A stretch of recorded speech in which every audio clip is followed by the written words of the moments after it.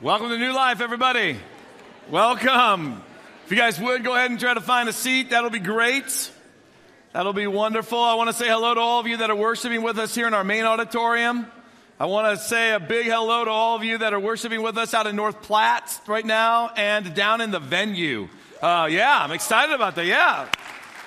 You know what? Did you guys realize that every single Sunday we have about 60 logins of people watching or worshiping with us online? 60 logins. Each login, on average probably represents 2 people. My wife and I logged in when we were in Jerusalem. So if you log in, maybe it's you and your wife or maybe you and your kids. So we have a whole nother 60-some folks, or logins at least, maybe 120 people that are worshiping with us online right now because they're traveling or they're checking out our church. And I want to say to all of you that are worshiping with us online, please utilize the chat feature when you're on YouVersion. You can actually interact with each other, and at the end of the service, you can even pray for one another, via the chat. So I want to encourage you guys that are linked in that way just to interact with one another.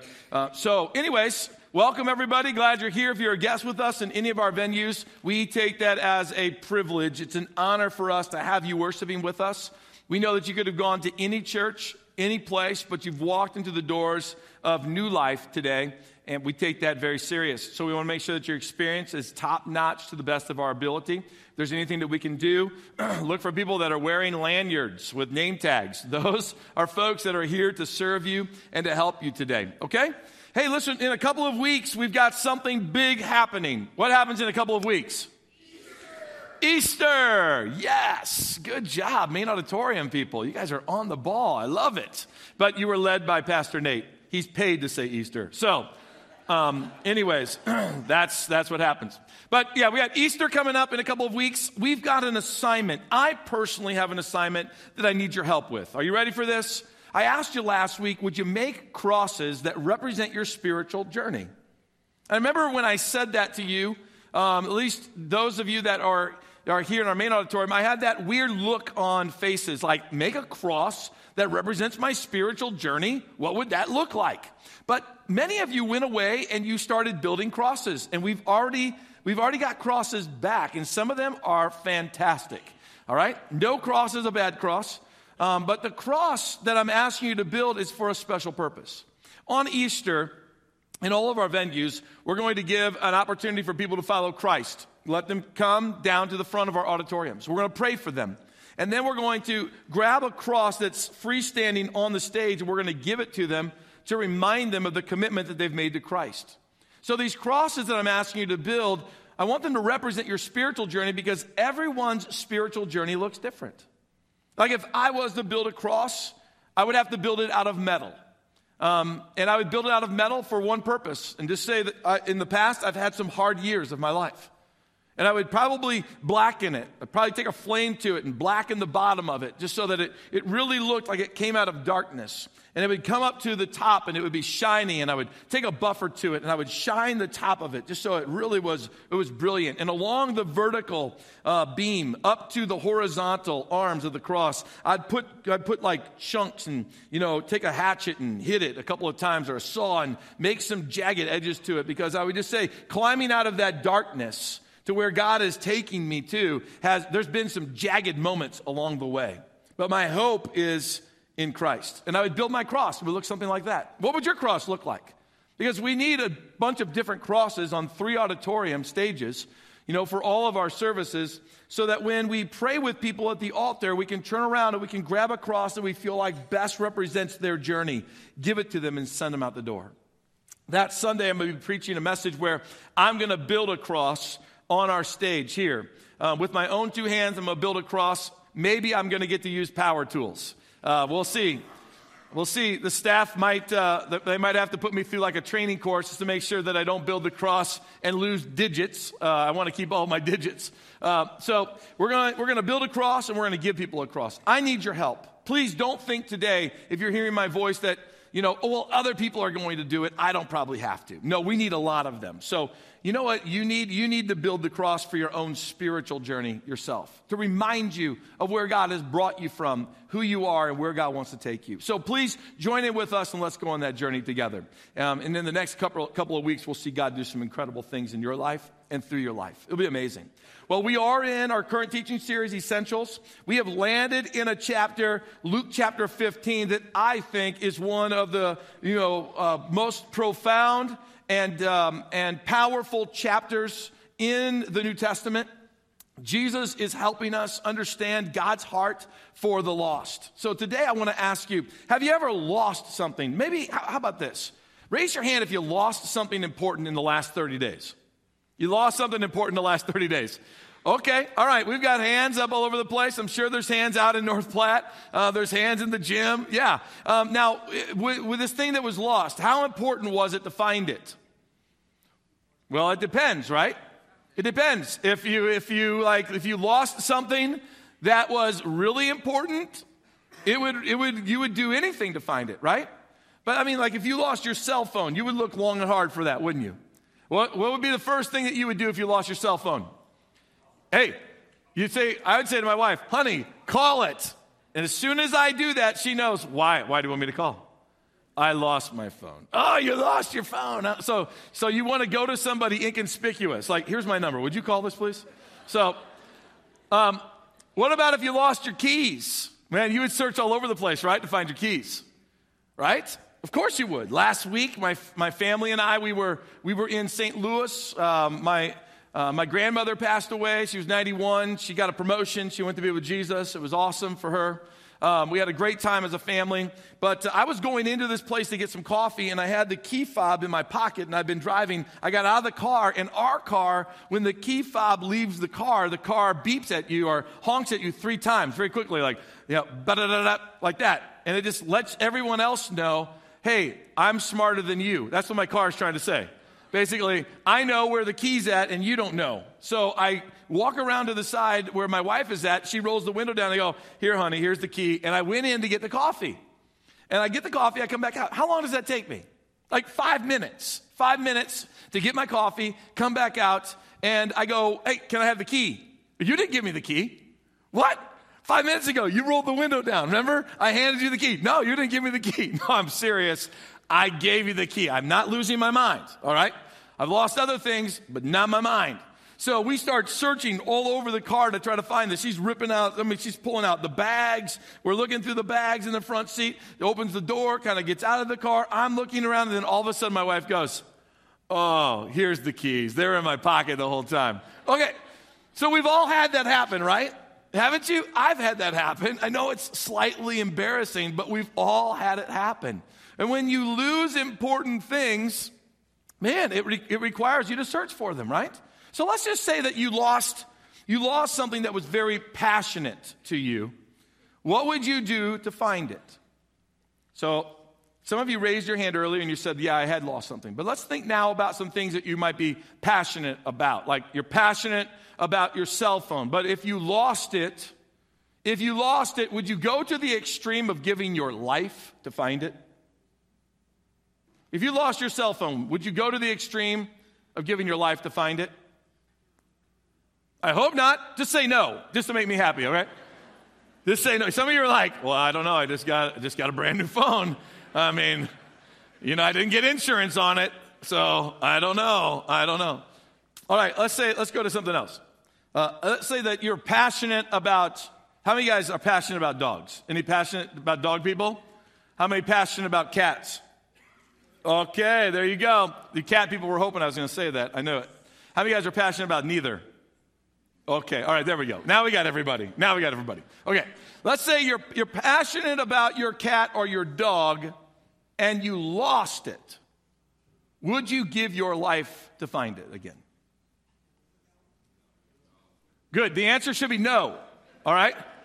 I know you love it. I know tears are starting to come like, no, my puppy. But you would definitely not give your life, okay? Definitely don't give your life. How about if you're passionate about your money? You work hard to get it.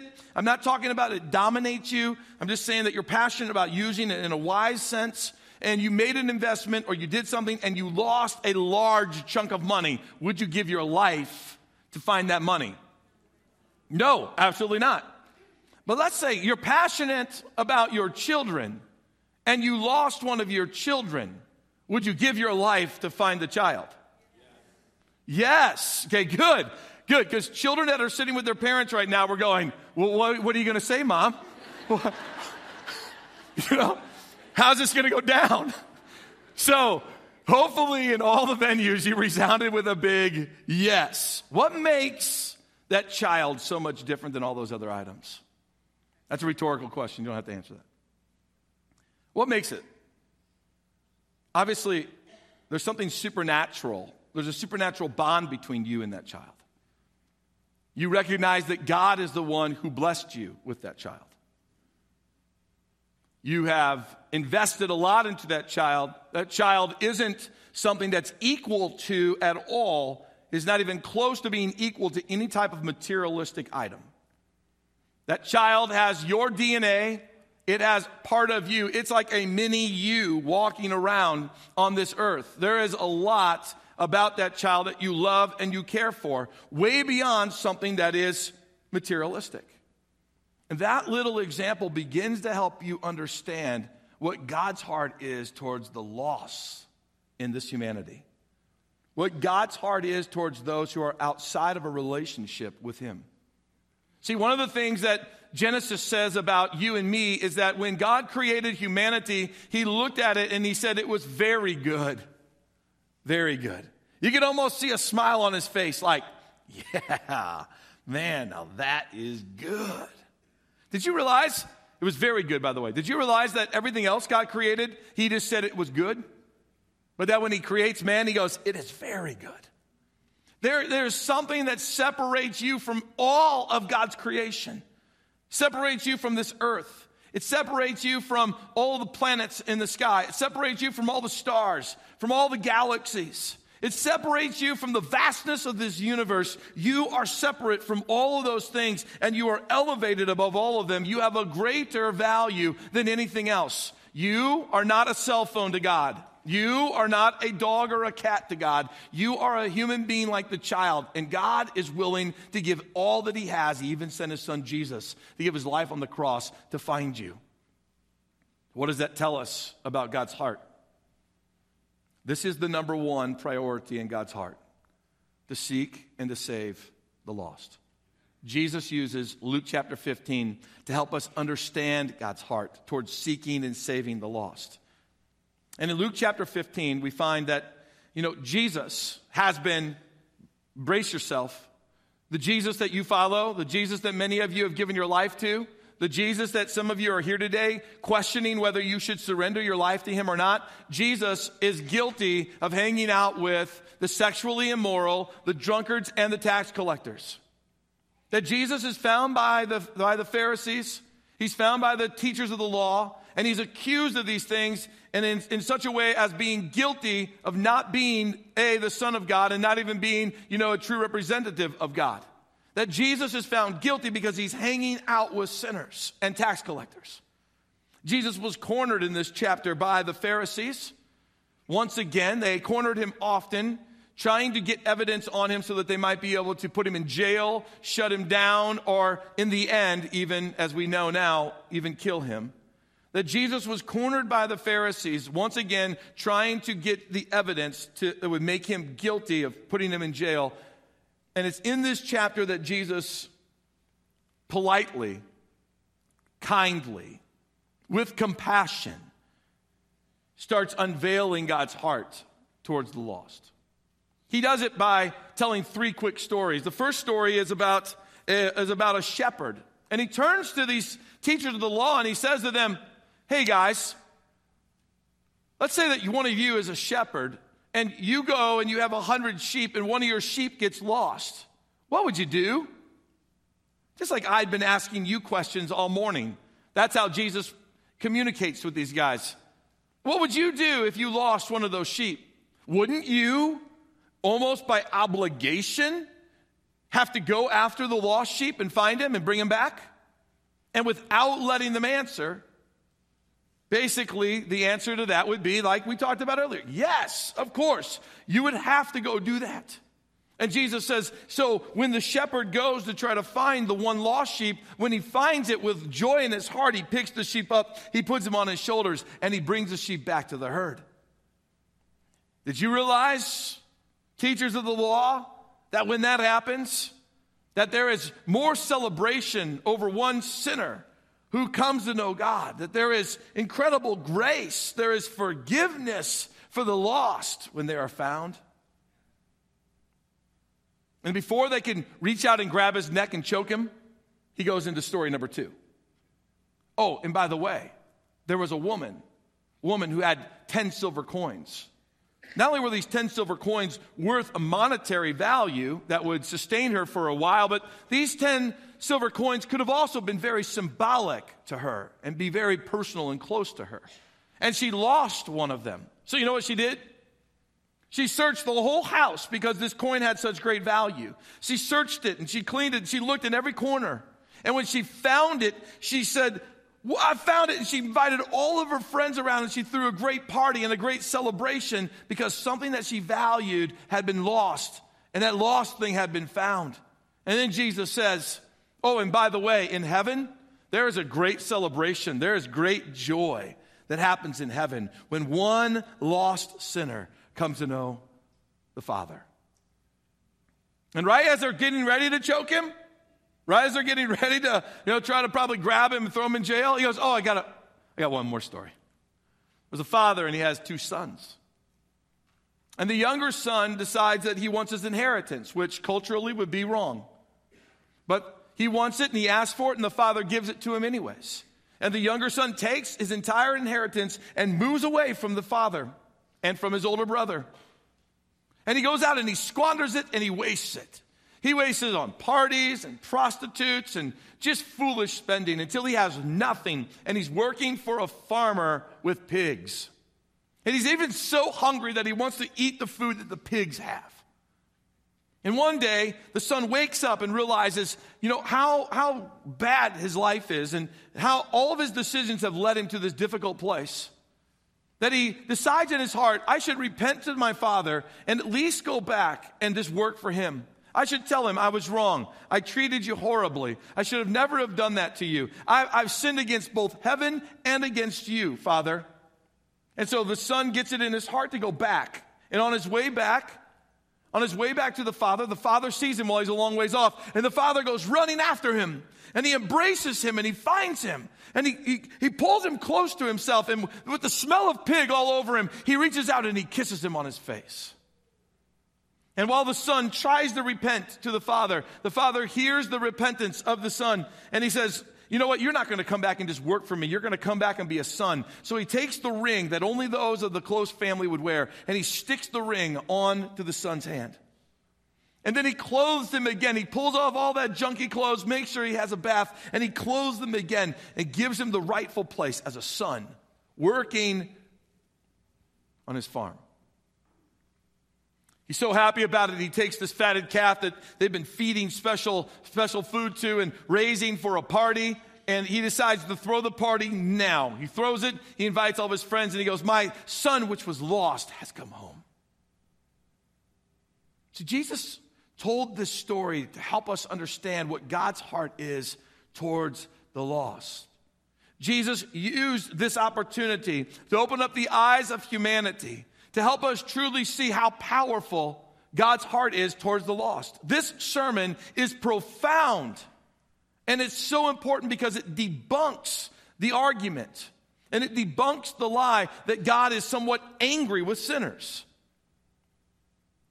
How can an angry God run out and hug a sinful son? How does that happen? An angry God doesn't run out and hug a sinful son. An angry God goes, when he comes to his gate, he sends his guards down and he says, you stop him right there. And until he gives you a good excuse of what he did with all the money, and until he tells you he's not worthy of being a son, but he'll just be a servant, then you don't let him back through that gate. But a loving father sees a lost son and he goes running after him and he embraces him and he puts his arms around him. This passage debunks an angry God. Now God hates sin, but I'm telling you something about God. God loves humanity. God loves you. If you're hearing my voice today, you need to know something today. God loves you.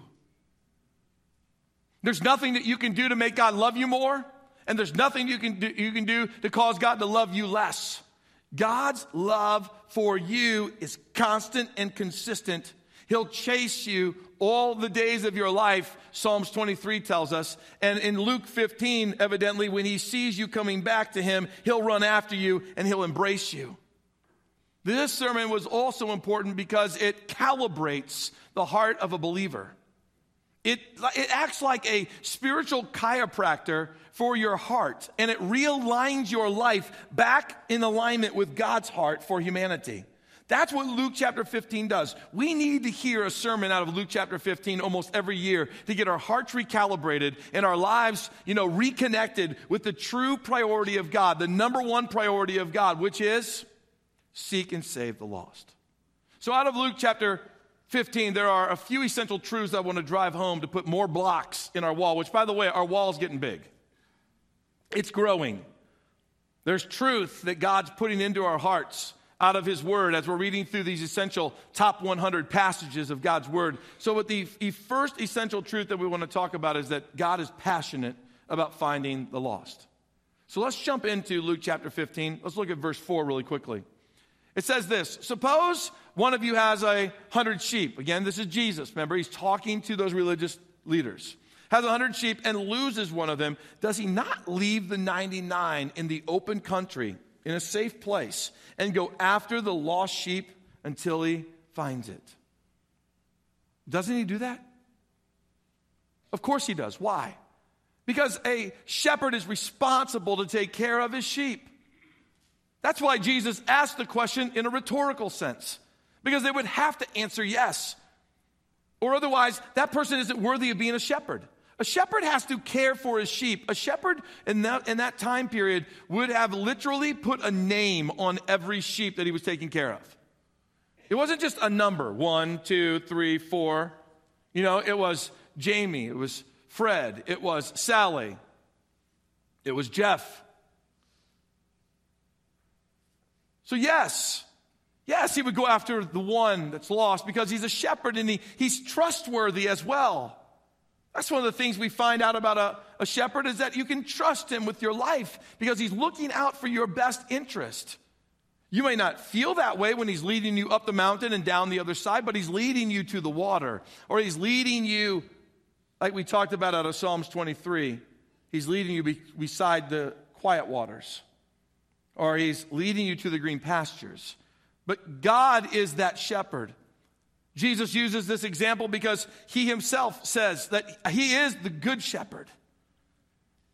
He is in the representation of God's character and God's heart, communicating to us that God the Father is like a shepherd. He knows you. He knows your name. He knows right where you're at. He knows when you've drifted away. It's not a surprise to him. He doesn't all of a sudden, every Sunday count. Oh, well, what in the world? Can't believe it. Steve missed church again. Can't believe that. No, we're not signing attendance rosters at New Life so that God can keep track of where you're at. God knows where you're at. God is the one who's seeking you, and he desperately wants to find you. So to drive the point home even harder, let's go to the story about the coin for a second. Or suppose a woman has 10 silver coins and loses one. Won't she light a lamp and sweep the entire house and search carefully until she finds it? Yes, she's passionate about finding it, just like God is passionate about finding you. That's why right now, at this very moment, while you and me sit in this auditorium today, Jesus died on a cross over 2,000 years ago so that you might find God. And if you're here today and you're searching for God, you need to know something, that God made a way for you to have relationship with him so that sins can be forgiven because he's passionate about you. And he sent his son Jesus to die on a cross. And so right now, God is searching after you by the price that was paid through his son Jesus. Did you realize that every minute that goes by is a minute of grace? That God extends time by every minute you and me sit here so that one more person might hear the good news of Jesus before Christ returns again? Every moment is a minute of grace, that God is wanting more people to come to know him and be found by him. That every moment that goes by right now, the Holy Spirit is pursuing the heart of people, enticing them to be followers of Christ. Right now, right where we sit, those things are happening right now. And someone in this place and someone hearing my voice today is going to hear that enticing voice of the Holy Spirit. And they're going to receive the gift of grace that comes through Christ. And they're going to follow Jesus today, here at New Life. That's going to happen. It happens every week at New Life. And I pray that it happens at churches all across Kearney and all throughout South Central Nebraska and into North Platte. I pray that it happens all over the place. In America today and around the world, people are hearing the message of Jesus and they're giving their lives to him. Why? Because God is passionate about reaching the lost. So the lost, yes, they live here in our own communities. And they live in other places of the world bound up by false religion. But God loves them with a passion. There's people here today and hearing my voice and around this world that are bound up and trapped by sin, with sexual morality, by drunkenness and by all the other things that Jesus would have hung out with those sinners. And God loves them. There's nothing they can do to cause God to love them less. There's nothing they can do to cause God to love them more. And God's waiting to pour out grace upon them, just like he's waiting to pour out grace upon you today. God's passionate about finding the lost. How passionate are you about finding the lost? Maybe a little questions you can ask yourself. How often do you find yourself praying for the lost to know Jesus?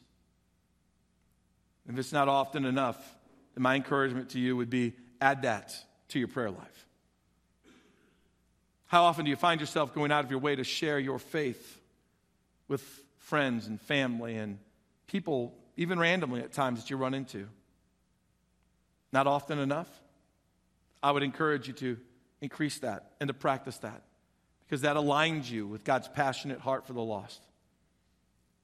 Have you been asking God to use your life as a witness for him? That God would use your life to let your light, the light of Christ, shine brightly for others to see? Because if you haven't been praying that, I would desperately encourage you. Please start praying that prayer.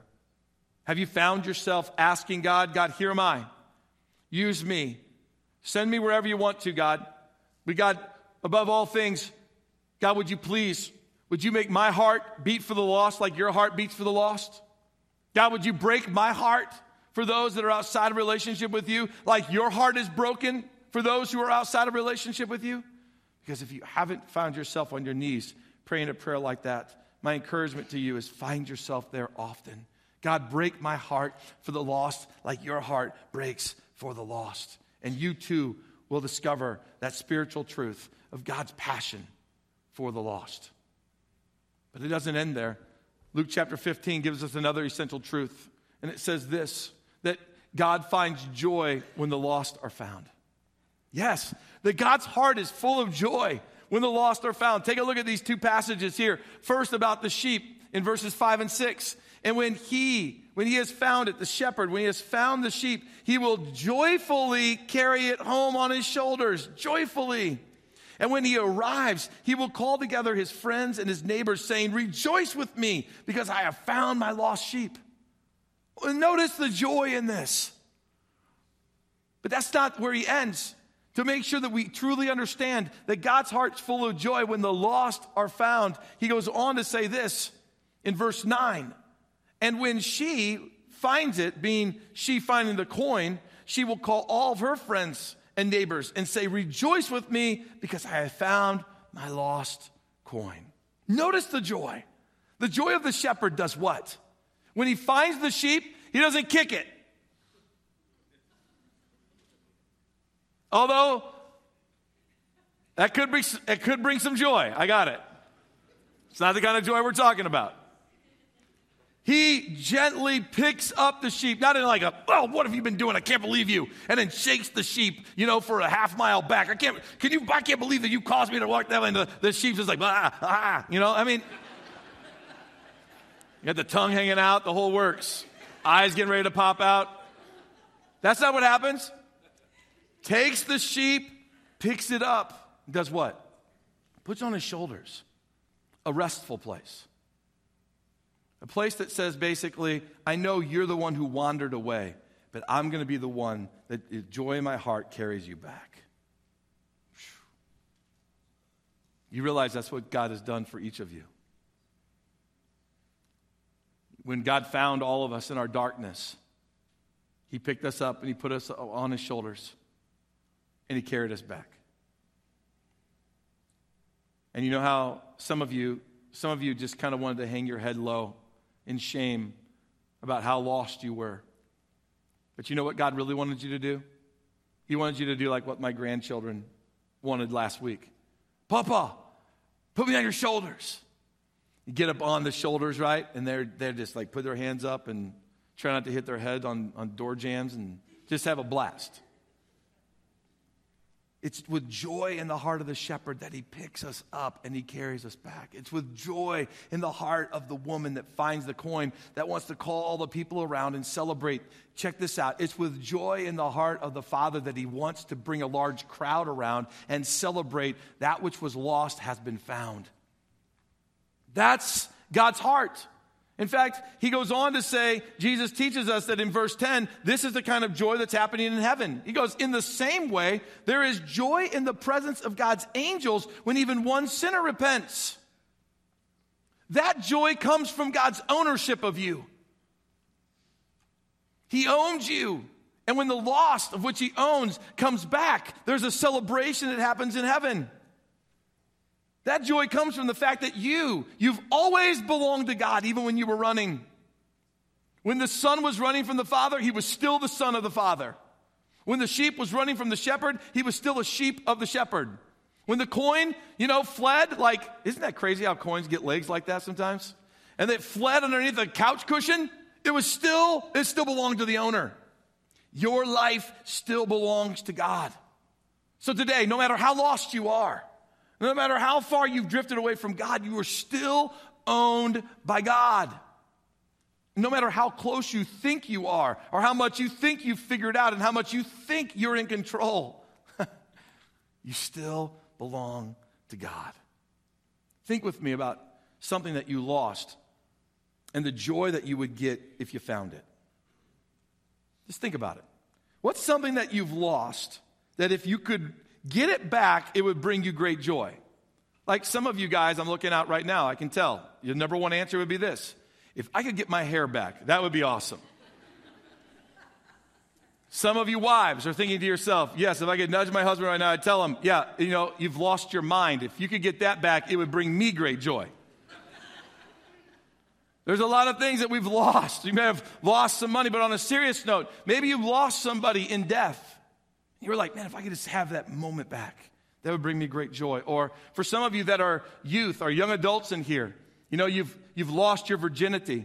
And you're like, if I could just have that back, that would bring me great joy. Or some of you, you've lost significant relationships. And you're thinking to yourself, if I could just get that relationship back, that would bring me great joy. What's something that you've lost that would bring you great joy? For some of you, it's your passion for God. If I could just get that passion back for God, it would bring me great joy. Well, think about whatever you've lost, that if you had it back right now, if it was in your hands, if you could picture it, it's back. It's in your hands. It's back as a piece of your heart. It would bring you such joy, wouldn't it? Now, the joy that God experiences when one lost person comes to know him is exponentially greater.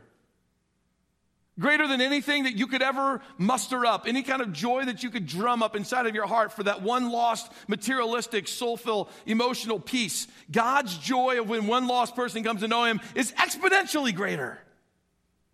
It doesn't even compare to your earthly joy. It's something beyond those charts. That's the joy that God experiences when one lost person comes to know him. So you can be a part of helping that process by sharing your story as often as possible. Did you realize when you share your story of how God rescued your life and what Christ really means to you, and that inspires someone else to follow Jesus, did you realize that when you're doing that, you are filling God's heart with joy? Wow. What a great assignment to give yourself. A great assignment to give yourself is to figure out how much joy you can fill God's heart with. if you want to do that, you just got to be about the Father's business, which is seeking and saving that which is lost. And you'll fill God's heart with joy. What an amazing concept. Central truth number 3, though. God is eager to forgive the repentant. Eager to forgive. But he's looking for an element. He's looking for repentance. Take a look at this passage in Luke chapter 15. In verse 18 and 19, Jesus is talking to us about the son who is returning to the Father. The son says, I will go home to my father and say, Father, I've sinned against both heaven and you, and I'm no longer worthy of being called your son. Please take me on as a hired servant. The repentance in the son's heart is what moved the father to reestablish him as a son again, instead of just a servant that he was asking for, and to throw the massive party. It's repentance. Repentance. God's looking for repentance. And repentance is us when we're heading one direction, we're making foolish decisions, and we make a 180-degree turn, and we decide to head the opposite direction. That's basically repentance. God, I'm walking away from you, but I'm going to turn my life around, and I'm going to walk towards you. God's looking for that out of our lives. And when God sees that, God wants to badly pour out grace upon you. You realize God has enough grace for everyone. You realize that God's heart is full of grace. You do realize that the well of grace in God's heart never runs dry on this earth. You do realize that in life, the life after this earth requires no grace. Grace is only required on this planet because grace covers the multitude of sins that separates us from God. So what do you think God wants to do with that well of grace that's in his heart right now? Store it up? Storing it up for what? Storing it up for the next season when, Jesus comes for his church and we all spend eternity with him in heaven? No, because it's worthless then. It's not needed then. Grace is needed now. So what do you think God wants to do with that full heart of grace? He wants to pour it out. He wants to give it away. He wants every drop to be spent on the heart of humanity so that every single person, no matter what their race, no matter what their color, no matter what their language, no matter what their country is, no matter whether they're wrapped up in false religion or some kind of a sexual morality, or whether they're just walking the streets of Kearney, lost, completely, unchurched, away from God, not even knowing about him, he wants to shake out every little drop of grace. Because any grace that's left in the heart of God is wasted grace. Because grace beyond this earth is not needed. God is shaking out his heart on humanity, drawing people to himself. God, he's looking for that repentant heart to pour it out upon. That's what 2 Peter 3:9 tells us. It says that the Lord isn't really being slow about his promise, as some people think. No, he's being patient for your sake. He does not want anyone to be destroyed, but he wants everyone to what? He wants everyone to repent. So what's your move today? Your move should be this. If there's sin separating you from God, repent. Yeah, Jeff, but man, I've repented of this thing over and over and over again. Good, repent again. I would say to you what Jesus said to the woman who was caught in adultery. Woman, go and sin no more. I would encourage you, live a life that's holy before God. I mean, give it your best. Give it your all. Live a life that's holy before God so that your life might be a tool that God can continue to use. But when you're in need of repentance, seek it. When you're in need of God's grace, repent. Run to God. His grace is what dominates your separation from him. His grace is what allows your heart to be melded with his. If you need it, you use it. But I would encourage you, live a life that's holy before God. If you're here today and you're outside of a relationship with God, I mean, you need to repent and say, God, my life is broken and I'm trying to fix everything on my own, but I can't do it. Kneel down before God. Repent, God, like the son did. God, I've sinned against you. I've sinned against others. I've blown it in so many different ways. I'm probably not even worthy of being your son or your daughter. But if you'll take me back, I want to be in your family. If you'll accept me in, I want to be part of your family. What you're going to discover is the arms of a father, which is the sense of grace, wrapped around you, pulling you close to himself. If you do that today, I just ask you to do one thing for me. Fill out the contact card that's in front of you. Put your name on it. Mark, I'm committing my life to Christ, or I'm recommitting my life to Christ. And then in any of our venues, bring that card down to the altar while we sing in a time of worship, or wait till the end of the service and bring it down and lay it on the altar as a symbolic statement of, God, I'm laying my life down. I'm dying to you that I might truly come alive. And see, today, while we're all here, we're practicing really this last essential truth, which is that God commands us to help the lost find him. Did you realize that? God commands you.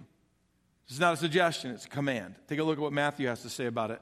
It says, therefore, go and make disciples of all nations, baptizing them in the name of the Father and of the Son and of the Holy Spirit. Verse 20, teach these new disciples to obey all the commands that I've given you. That's our job, right? That's all of our jobs. And be sure of this, I'm with you always, even to the end of the age. There's a commandment for us to be a part of what God's doing.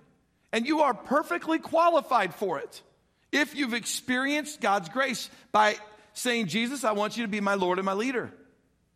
Know this, you have the Holy Spirit working on your behalf. Know this, God's the one who's pulling people to himself.